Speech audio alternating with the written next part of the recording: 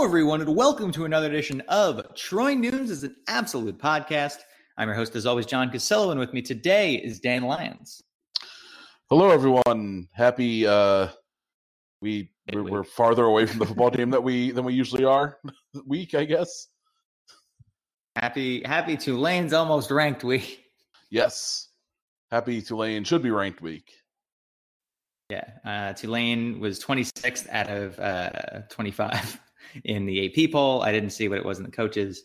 I know in Fan Pulse, the SB Nation poll, the Syracuse ballot actually has Tulane at number 25. So we've done our jobs here. We changed hearts and minds. Yes, and it proves, if anything, that enough people who vote in that poll listen to this podcast to make a difference. I feel like everyone that votes in that poll listens to this podcast. There's a decent chance. If we're being completely honest with ourselves. Yeah, no, I would assume if you're in that poll, there's a decent chance you are tuning in for our 45 to an hour every week and enjoying our Tulane nonsense and probably not enjoying our Syracuse nonsense. But that's not really our fault. That's the team. The team didn't do well on Thursday. No, well, they didn't do well for like 3.5 quarters and then suddenly decided to wake up. The defense did well for a lot of the game. The offense did not do well for 3.5 quarters. Although the defense, that's the thing, is I feel like the numbers, or at least what my eyes saw, indicated that the defense did worse than they actually did. But then the numbers indicate that the offense did better than they actually did. The raw stat numbers, but like even so, like 341 yards total is not great. The numbers, which we were just talking about off air, DeVito's numbers look a lot better than I think anyone who watched the game would say they should. I actually didn't even realize the rushing attack was as like non-existent as it was until looking at the numbers afterwards. We managed 41 rushing yards. We haven't really done much on the ground at all this year, but in particular, like last few games, like we're a very, very predictable offense to the point where DeVito's dropping back. Like and part of it's the play calling. I think Mike Lynch and Dino Babers are both sitting there going like, all right, like our quarterback needs more confidence. And also our offensive line has been hot garbage for portions. And that's led to, a run game that's not really working. But what I do feel like is different this year versus previous years is I feel like in like 2016, 2017, we had an ineffective rushing attack, but we would still try it and continue kind of pounding at teams to try to set up the pass. While I feel like this year we're just abandoning it very quickly, even in games that we're like in. And I think that's what's leading to a lot of these like questionable decisions. And, like Tommy DeVito went like 29 to 39 for 300 yards and a touchdown. And I've never been so surprised by a final stat line by a quarterback in my entire life. I asked my dad, who was at the game with me, what he thought DeVito's line was on the game, blind. And he said 8 for 20, 108 yards. I don't think anyone knows what they watched in that contest. I think anyone who did watch will tell you that almost all of DeVito's stats came in like the final 2 minutes of the second quarter and the final half of the fourth quarter. That still seems like a lot, though, even for that sort of production or lack thereof. I see him on pace to pass for more yards than Dungy ever did at Syracuse, which is still stupid to me. Part of that's that Dungy never played. Of course. I mean, last year he played a full season almost, but he even then missed like most of 2 games. It's the rush thing's tough because we weren't so far behind where you have to abandon the run. Like it wasn't a necessity thing, but we do like get away from it pretty quickly, and a lot of that is the offensive line just getting blown up. But when you're only down a touchdown or a top 10 points or so, and there's plenty of time left, you can try to open things up, especially once you get that screen game going, which was really like the only thing that ended up being super effective during the game. And that's really, I think, where you saw DeVito really rack up those numbers is late. We finally were able to get like the pace going, and the screens NC State wasn't pressuring at the line of scrimmage for one reason or another, and they were letting us kind of just move the ball that way. And DeVito looked good in that part of the game. The problem was throughout the rest of the game, he just wasn't making things happen. The play calling, I do think, has been suspect in some of these trouble spots this year. I don't know how much of it's Babers, how much of it's Lynch. It was interesting to see those two have kind of a brush up on the sideline during the game. I don't remember seeing it on TV, but I saw a bunch of tweets about it from people at the game that they were like kind of getting into it in the third quarter, I believe. So yeah, I think there are definitely some things that worked out here. Obviously, the offensive line is the most glaring thing possible. I think it's leading to issues both like with DeVito getting sacked and taking pressure, but I think Tommy's just doesn't have the great pocket presence yet. So even on plays where he doesn't really face pressure, the fact that he's being pressured during the game is then like just throwing his timing way off. And I tweeted about this after the game. I just really think he has a huge struggle when he's forced to go to his second or third option, or he's just not like taking the snap and then making a play happen. Like once he has to try to read a defense and make something happen, it's a real struggle. But if he just has his first read on like the screen, or even if he's going down the field because he knows where he's going with the ball and he sees single coverage and makes the throw, then he's a lot better. But that's an issue when you have, when you're the starting quarterback of a dynamic offense. You need to be able to go to that second or third option and make a play over the middle. And that just hasn't been there for him this year. And it was really evident against NC State. So, I just, this is a very winnable game. It's very unfortunate and, dispiriting that we weren't able to put up more than 10 points. But it's just, the issues that we've seen all year have been compounded. It's not like really a mystery as to why we were only able to score 10 points, even if the passing numbers look a little better than that.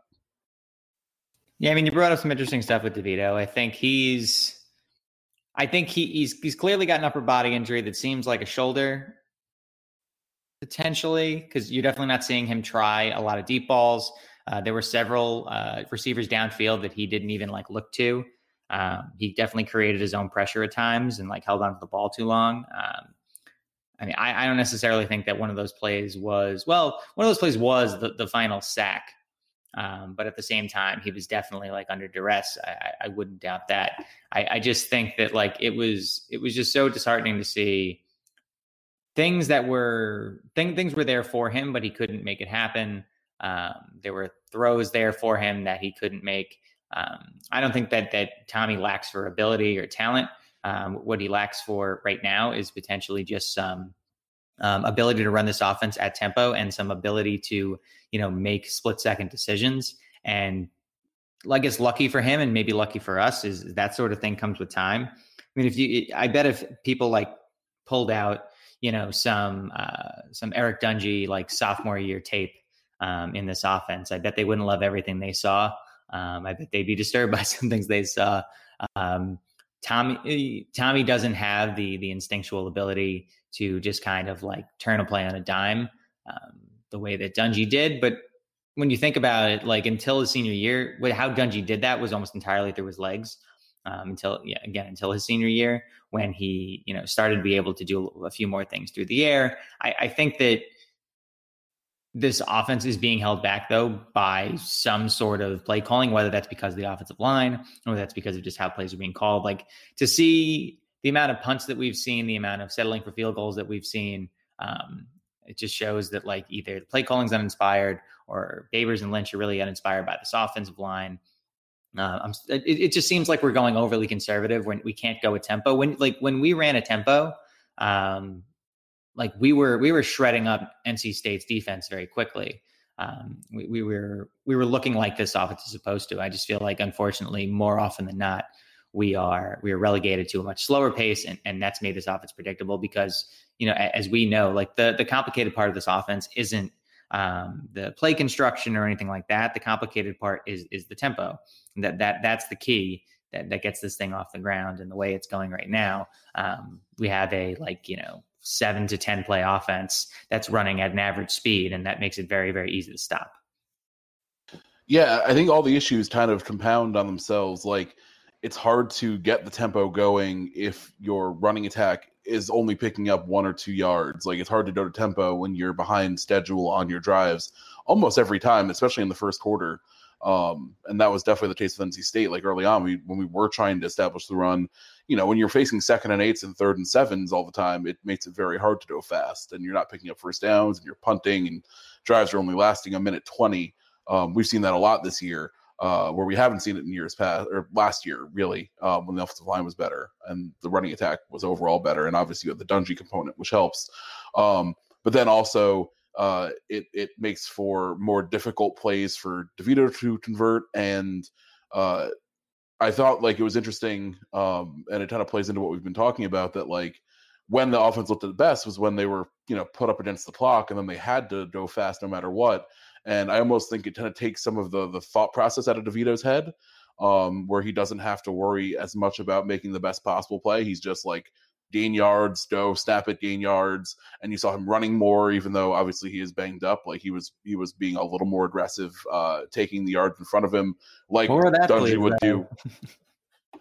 Yes. But I thought that did add a component. And then I don't know. I wonder if there's something to like simplifying this and just trying to, against these like middling ACC opponents, like Pitt this week, NC State last week, most of the rest of the schedule. I just think that we can get away with being a little more like, let's just do what we know works, try to mitigate the offensive line struggles, which I think is helped by the shorter passes, the screen game. And then if they stop it, then we'll figure it out. But honestly, like I don't have enough faith in a lot of these ACC programs to say that like they're definitely going to be able to stop us just going fast and trying to figure it out like on the fly versus trying to get like the best possible version of this offense, because I don't think that's possible with how the offensive line is played. Yeah, I completely agree there. I think there's definitely some factors in the ACC that help us out.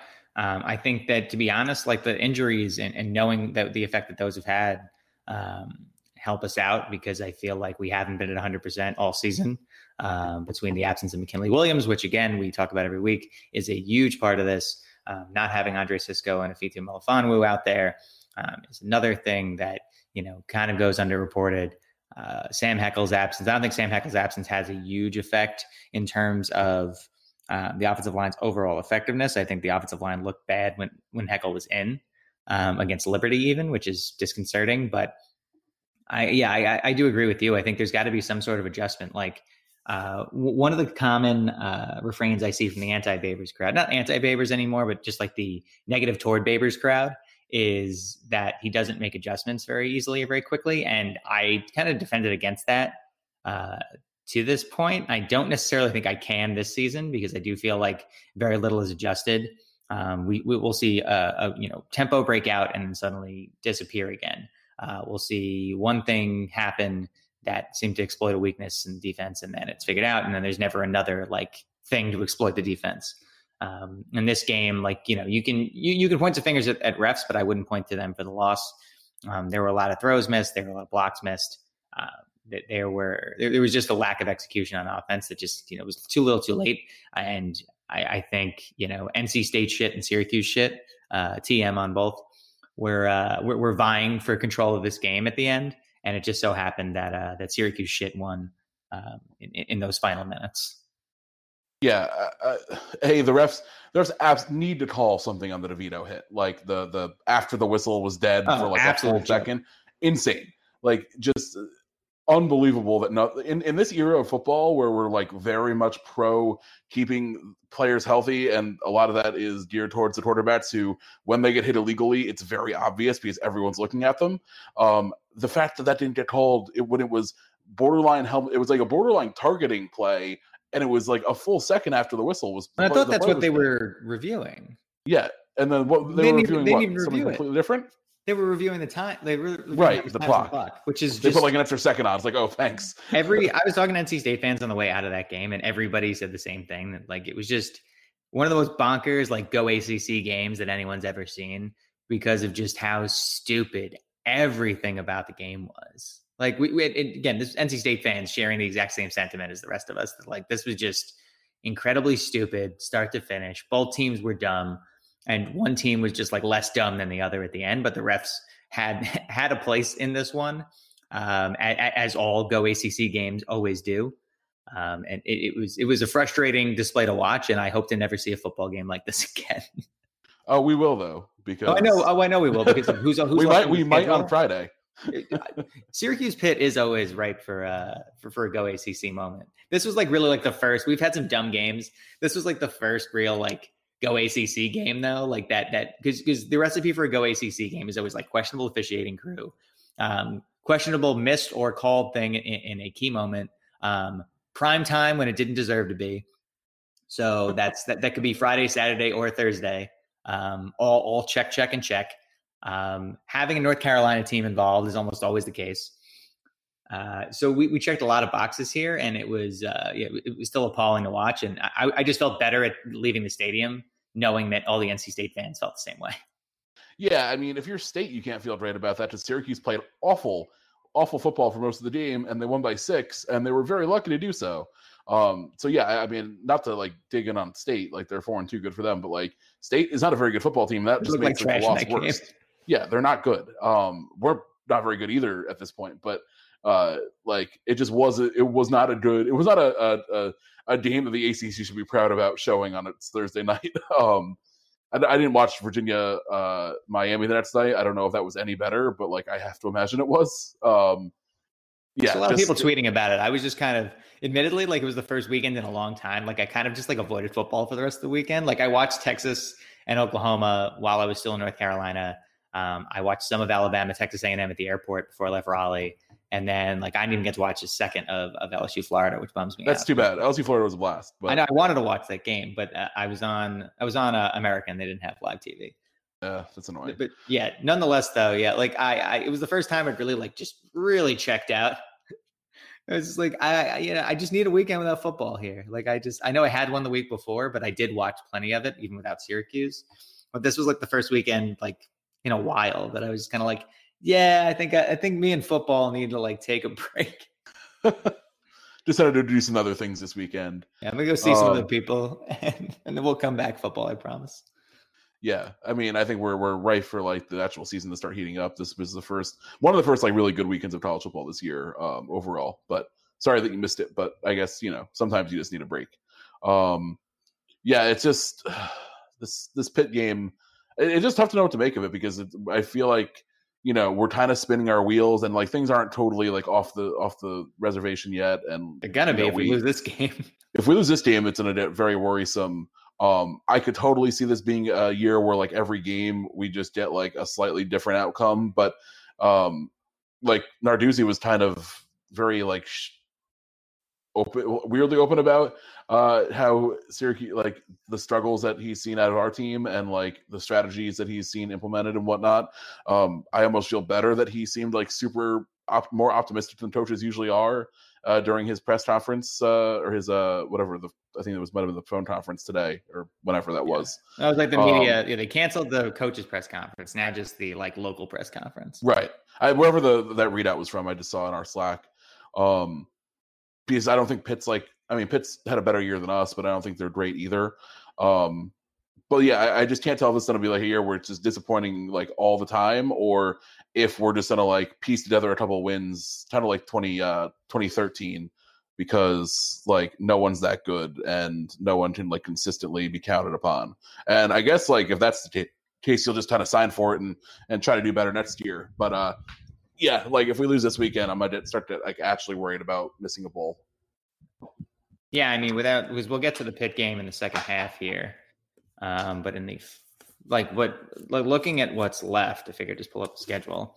Now that we're going to predict everything, but like I see like Louisville's turning a corner. They're not like good, but they're turning a corner.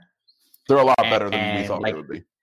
They're a lot better than they thought we'd be. I think Wake's defense is phenomenally bad, though. And I feel like we just haven't seen like that in action until that week. And I feel like the Deacons defense has been figured out now.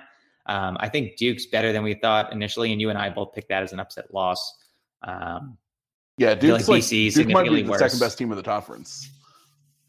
Yeah, like Duke's very good. If I had to like pick wins, I think we have to win at least 2 of Pitt, BC, and Louisville. Because if you don't, I think you're in real danger of missing a bowl game.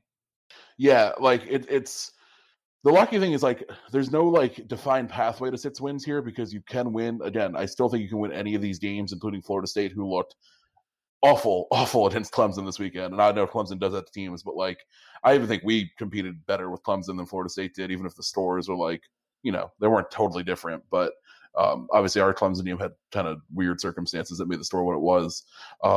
But like BC hasn't looked good. I think that's probably BC might be like the most winnable game of these last 6. Weirdly, Duke, Wake, I think are both tough for different reasons. I think Duke is better.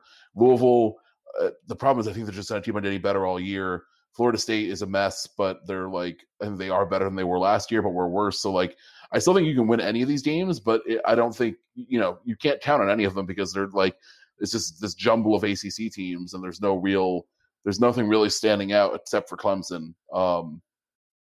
Now, I think, a lot of it, if we don't get any better on the offensive line, though, I really can't count on us winning 3 of these 6. Like, I think that's just enough of a thing to exploit, and we just haven't been able to.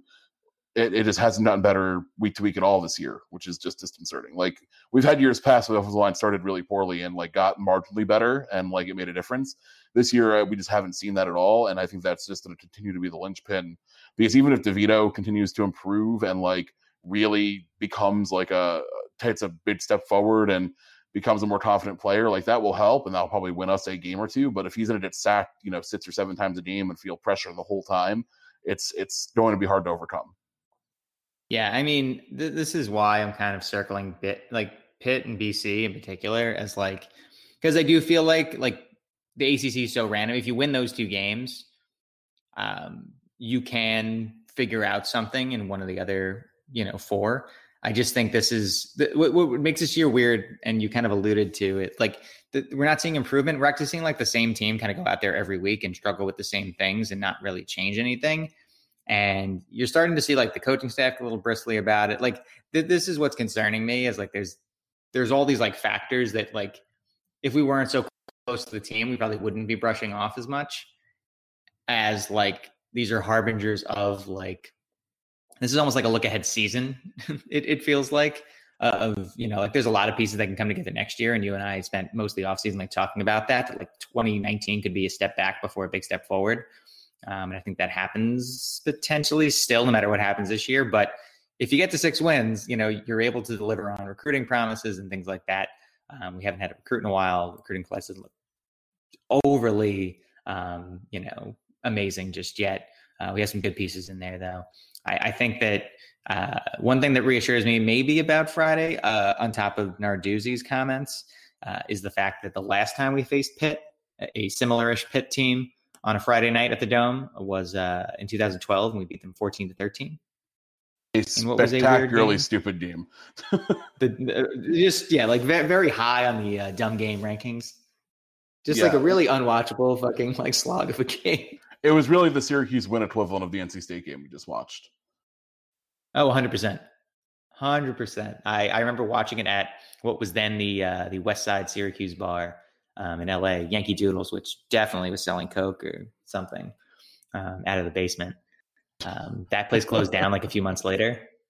So I can never go back to commemorate Syracuse's win. But nonetheless, yeah, SU won that game 14-13. and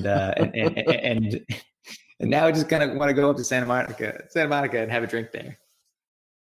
Yeah, it's an RIP that place that I will never have the joy of going to. Sean Keeley has had some stories about Yankee Doodles too, actually. Oh, so God. I'm not the only one to share this sentiment. This was definitely a prevailing opinion. I need to find that bot store because I wasn't at that game. I don't think I had season tickets that year, but it was the year after I graduated. It was just I just remember it being horrendous. I found all right.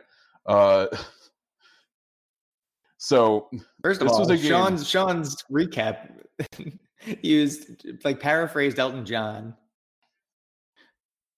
This was a matchup of 2 and 3 teams. Perfect. This was actually, it was so much like the game we just watched, but role reversed. We ran for 120 yards, not efficiently, but we did it.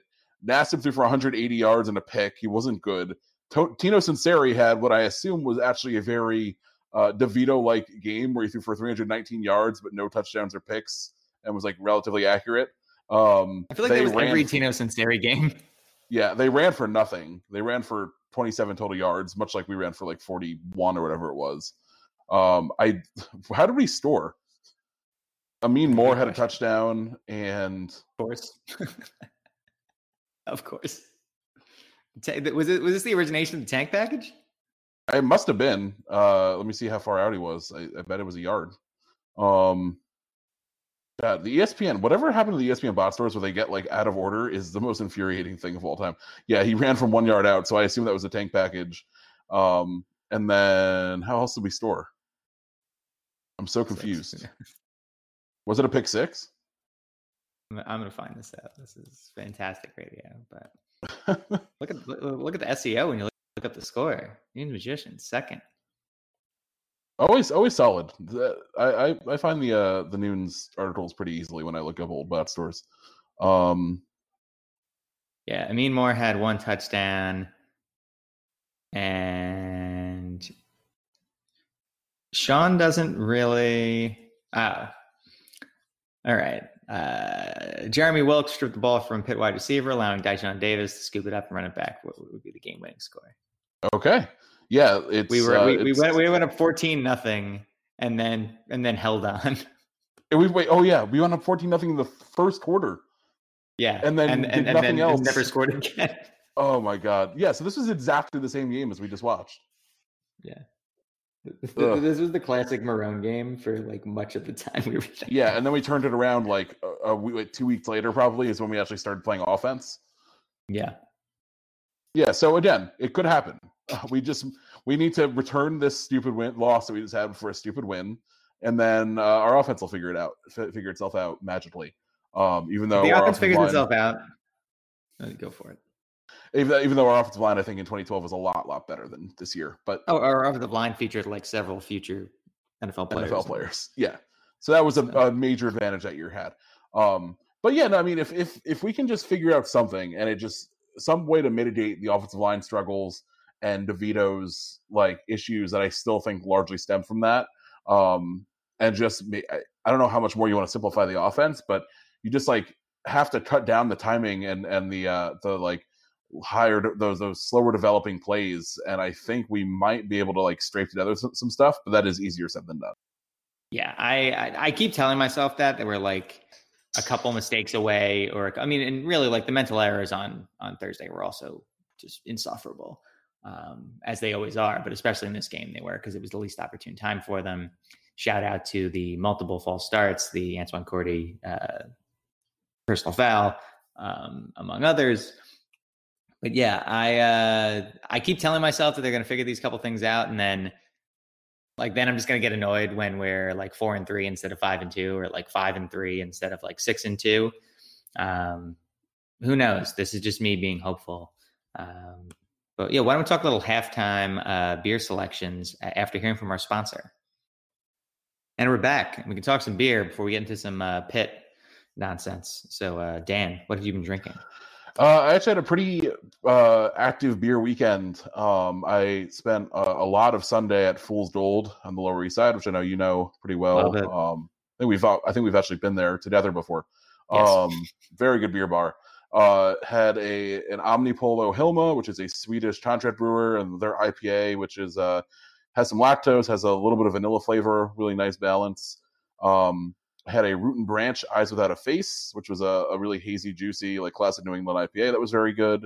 I had a Timmermans Uda, I'm not even going to try to pronounce it, but you'll hopefully see it in the comments, which is a lambic. I couldn't tell you the last time I ordered a lambic, but I saw it on the menu, and I felt like that was a thing I had to do, so I did. LIC Beer Project's Dream Shovel, which was a really interesting double dry hop pale ale, not an IPA, but had like a really nice flavor profile. And then a Central Waters, which I believe is a Wisconsin brewery, had their Strawberry Shop, which is a kind of milkshakey, creamy IPA with some strawberry and vanilla notes, but not overwhelming, and really good as well. So a nice mix of things this weekend. Nice. I was down in Raleigh, as mentioned, so I had a bunch of different new things.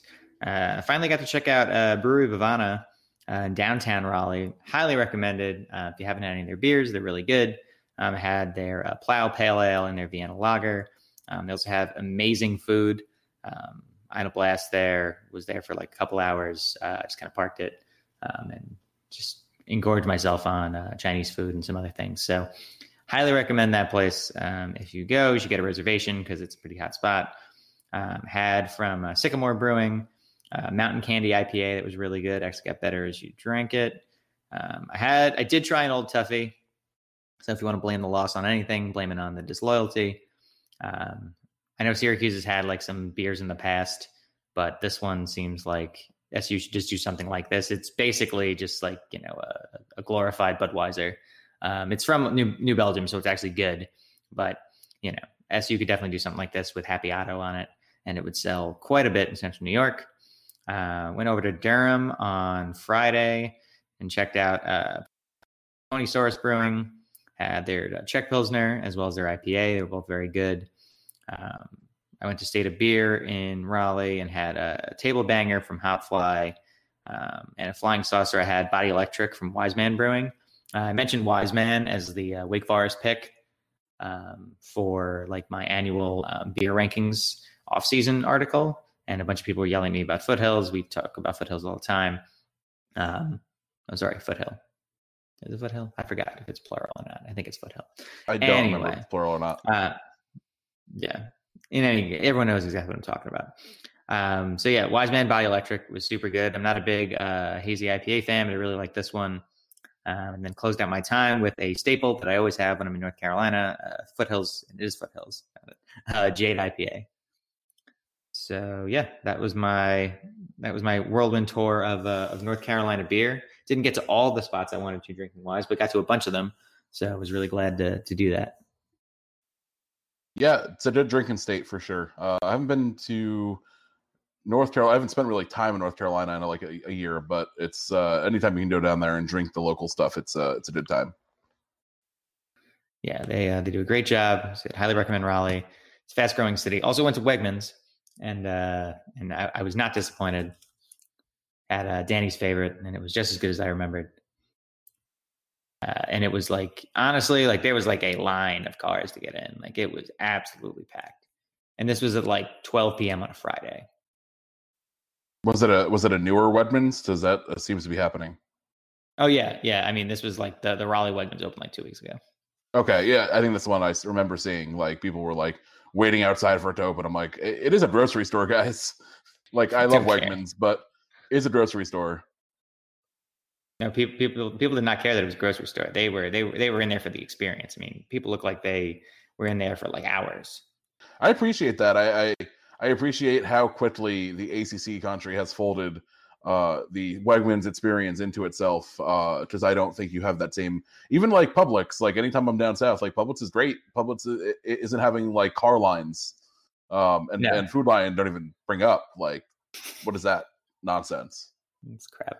But yeah, I know I mentioned this in the article. Like the big thing for me was the Wegmans sponsorship mid game on the video board, which I found just to be a big FU to the ACC, which I'll take, especially after that game. It's the least this is how we take over the conference from the inside. Yeah, before you know it, a White Castle is going to open in Raleigh, and then all bets are off. As soon as they get a dinosaur in Lake Charlotte, it's game over. The they would actually riot down there. the teeth gnashing. I didn't think about that before I said it, and then I realized like how angry they would be just by the notion. Even if dinosaur would be like perfectly fine there. Oh god, it's also if they didn't have like vinegar based barbecue sauce. Oh, they'd be so angry. I'm begging for it now. I mean, I'd be more inclined, except for like the Chicago one didn't work out. So like there have been failures and I want Dino to stay healthy and strong and alive. Fair enough. Speaking of things we don't want healthy and strong and alive, Pitt Panthers. Pitt Panthers coach Pat Narduzzi did not want Scott Schaefer healthy and strong and alive at one juncture when he decided to give a man allergic to kiwis kiwi. I totally forgot about that. What a ridiculous sadistic. I mean, listen, I'm not a Scott Schaefer fan, but like, what a goddamn animal. None of us want him to die. Like, yeah, exactly. Like, what did you think was going to happen? Like, horrifying human beings. Yeah, Pitt's 4-2, as mentioned. They won 3 straight. They looked like most Pitt seasons. They looked like crap initially. and then suddenly they didn't. I mean, they looked like crap against Delaware, and they no, I know. in the middle of a 3-game winning streak. No, I was getting to that. They looked like crap initially, and then they didn't, and then they did, and then they also did and didn't against Duke too.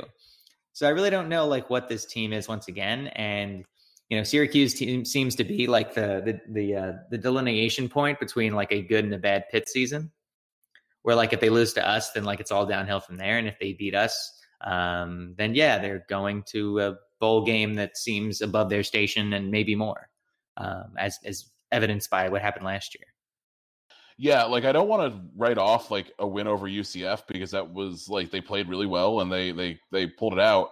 The Duke win, like it looks good on paper, but it was a total mess of a game. Delaware, they barely won. They got crushed by UVA. The Penn State game, I feel like was like more definitive than the score, but they only lost by a touchdown, so you give them that. So like, Ohio was hung around in that one.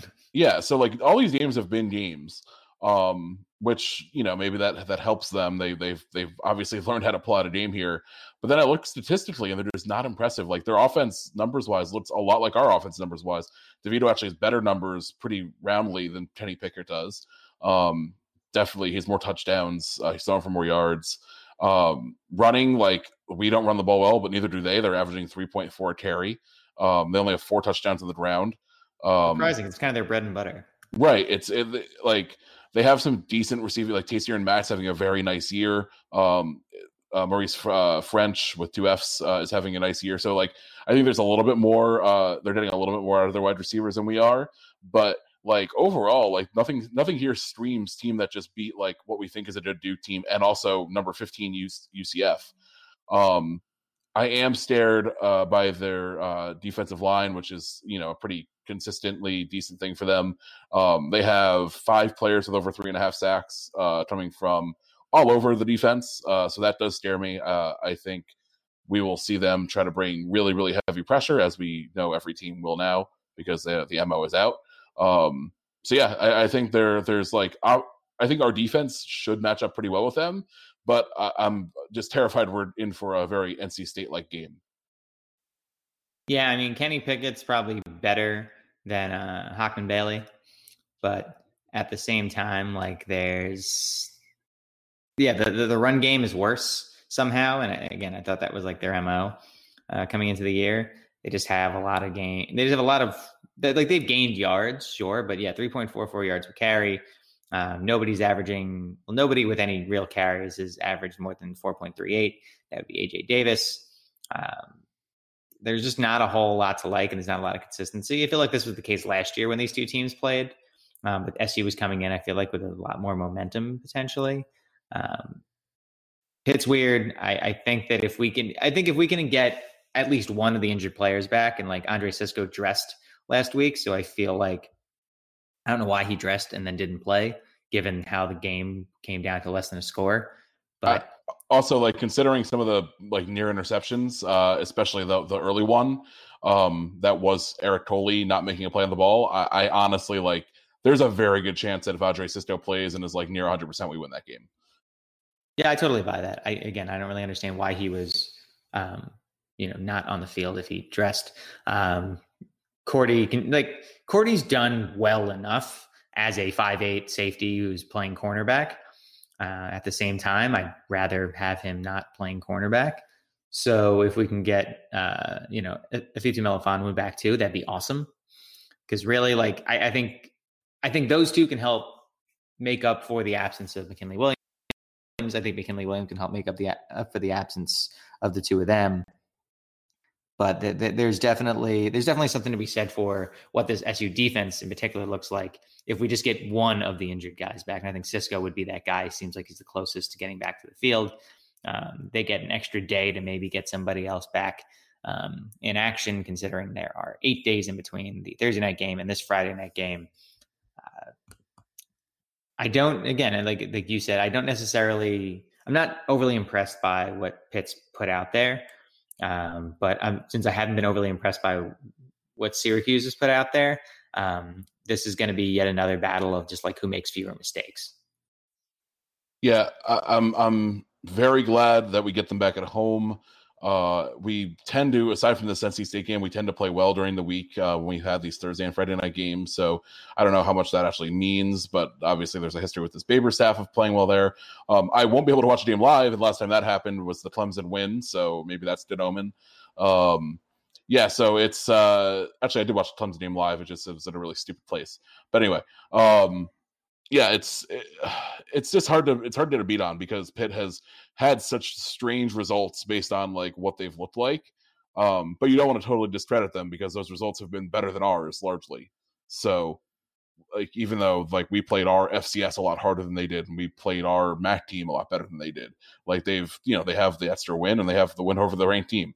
So yeah, it's I think we're primed for another really dumb one. I don't expect anything except for like a game that's going to make us want to pull out our hair. Yeah, like even this pass, like I think they're going to be able to rush the passer. Obviously, pass defense numbers are just weird. They played really well against was it Quentin Harris or Anthony Harris? I think it's Quentin Harris. Over at Duke, it is Quentin Harris. Anthony Harris is another quarterback somewhere. Yeah, Quentin Harris went 18-45, 165 yards, 1 touchdown, 3 picks against Delaware.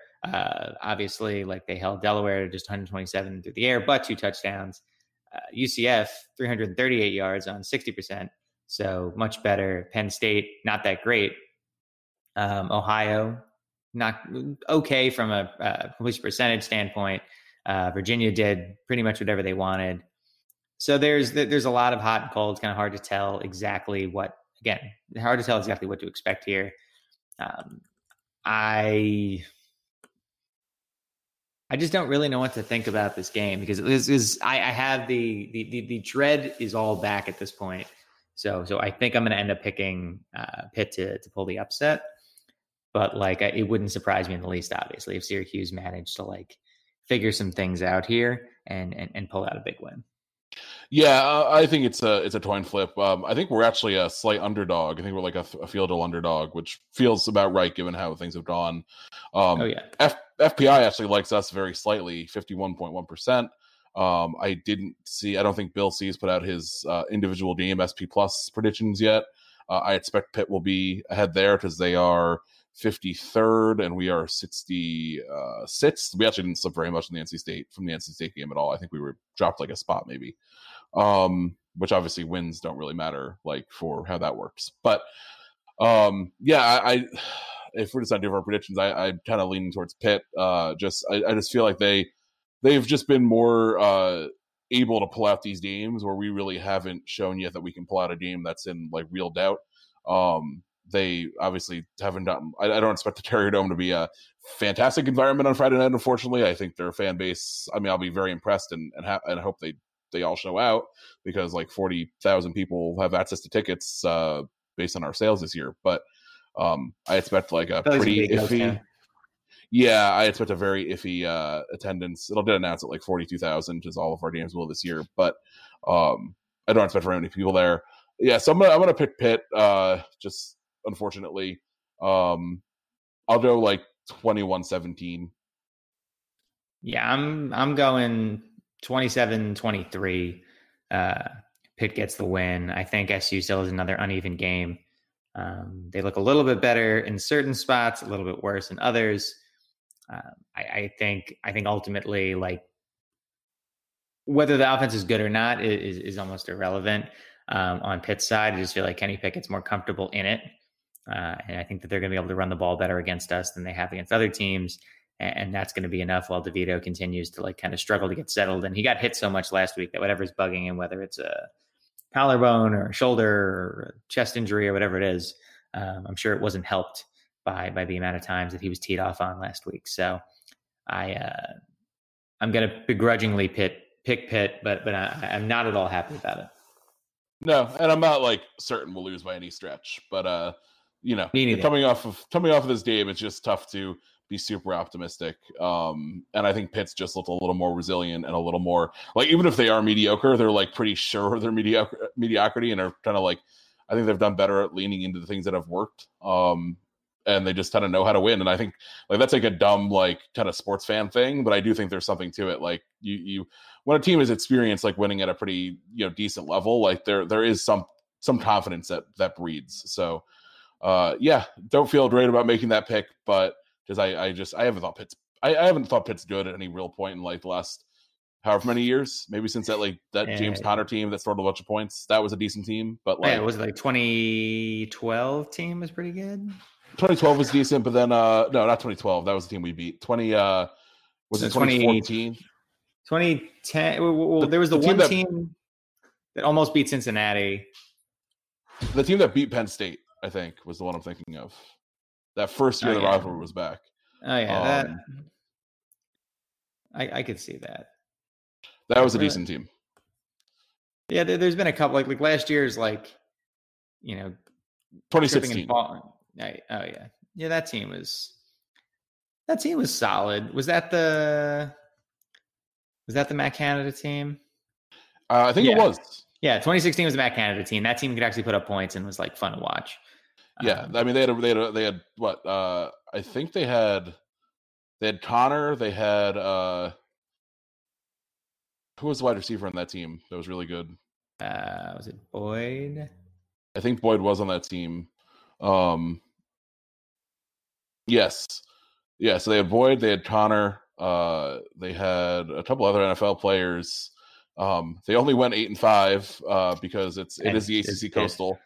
But like I thought that was like the last team at Pitt that like actually impressed me to. They had Nate, they had future NFL starter Nate Peterman. Yes, Nate Peterman. That was the 76-61 year. So like Kadri Allison was on this team. Maurice French was on this team, but he didn't really like contribute as much. But there were plenty. Like Jordan Whitehead's on this team. Like there were Avonte Maddox too was really good. Like there's a lot of decent players on that team, and I would say that team was another one that just like was kind of Syracuse-ish or maybe Pitt-ish at this point, like just slow to get rolling. Yeah. It's like they beat Penn State and then they lost a couple games that like were kind of inexplicable, and then they like kind of figured it out from there. Yeah. The less consistently like legit team was Big East. The 2009 Big East squad that went 10-3. Yeah, that was a good team. But yeah, like they're very few and far between like legit good Pitt teams. But they don't have very many bad ones. They're just like, I would love to get to a level where our worst teams were like Pitt's worst teams. Unfortunately, like I wish that was the case. I think our ceiling, our team last year I think was better than any Pitt team in a while, but like they're just, I think part of it's recruiting base and like some other things they have to sell, but it's just like they never get that much worse than like full eligibility, where obviously we are terrified now that we're under 3-9. So I would like to not have that be the case. Yeah, I agree. I just think there's, this is kind of what we've been talking about. Like, this is what you're striving for. It doesn't happen in 1 year where you're raising both the ceiling and the floor. Like, Dino's still in the process of raising the floor. He raised the ceiling at the same time. And now everyone thinks that the ceiling is the roof type deal. And that's not really how it works. Like we're really selling the ACC brand with all of I know. all of this. I knew it as I said it. I did it on purpose just to fuel the conspiracy theories about me as a Tar Heel sleeper cell.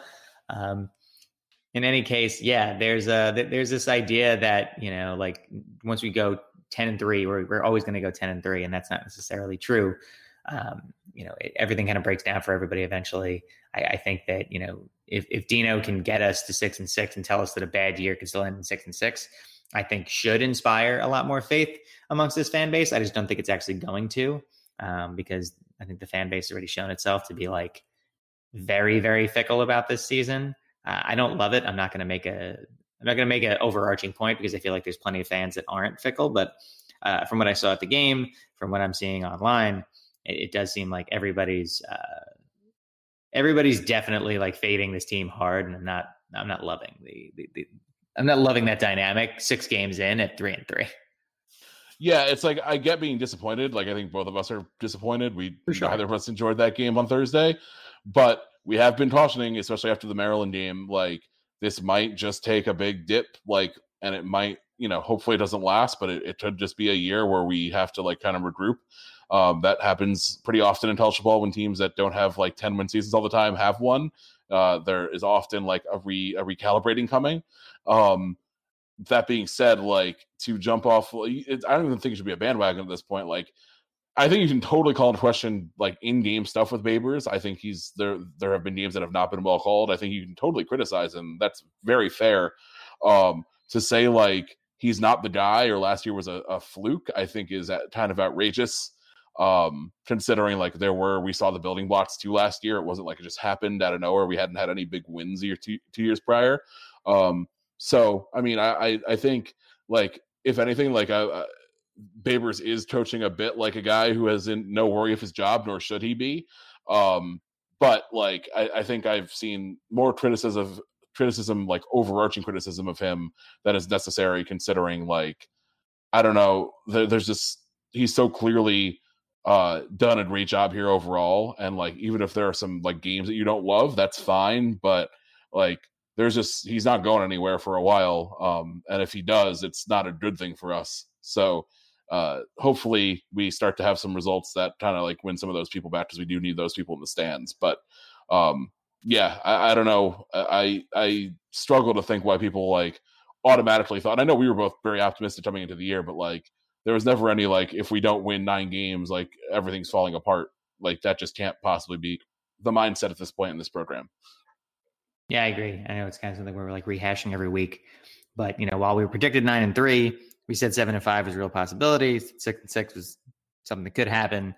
Like we're right there, but at the same time, like, I mean, this team mathematically could finish 9-3. I don't think they're going to do it, but they could. They could still finish 8-4, 7-5, and like there's going to be a bunch of fans that are really pissed off about a 7-5 season here, and like I'm not going to be one of them. I'm going to be a fan that's happy that we're back in a bowl, that sees, you know, us staying bowl eligible and providing that consistency that I bet a lot of blue chip type recruits are looking for from us. Is going to take a little bit more to get those like high 4 stars, but as far as those like, you know, fringe, like high 3, low 4 guys, like that are just waiting on us to kind of turn a corner, like, you know, finishing 7-5 this year isn't the worst sign for them. And it tells you that this team is both ready to, you know, be more serious about college football on a consistent basis, and also has opportunities for you know, very good young players to step in right away. I think that's something that you know, SU needs to is going to have to continue to you know, sell kids because of just, you know, the nature of the program, and that's fine. And again, we're not a blue blood. We're unlikely to be one based on the current dynamics of college football. But you know, we could still be a fun team that, you know, wins somewhere between 6 and 8 games most years, and occasionally like jumps up to win a few more. Yeah, I mean, if we finish 7-5 at this point, considering how things have started, like obviously it's not out of the realm. Like you just go 4-2 and you're there. But if we were to finish 7-5, I think that would probably mean that we got a lot better in areas that we've struggled with so far, and I would be very happy with that. Completely agree. I think it's a good way to end us off on a nice positive note there, Dan. So appreciate you as always for joining. Yes, hopefully we have the stupid game in our favor, like that 2012 Pitt game that we touched on for a bit here, and we win 14-13, and it looks really bad, but it's still a win. Fingers crossed, man. Or something better than that, but. Oh yeah, or just a 50-13 win. That's fine too. I'd be fine with that, I guess too. Literally anything that doesn't have me taking years off my life would be perfect. In any case, that was Dan. I'm John. Thank you everybody for listening to Troy Nunes and Absolute Podcast. You can rate, review, subscribe on iTunes, on Blog Talk. Not Blog Talk. We use Megaphone now. On Spotify, maybe. Spotify, TuneIn, Stitcher, Overcast, bunch of other places. So yeah, do all that and go Orange. Orange.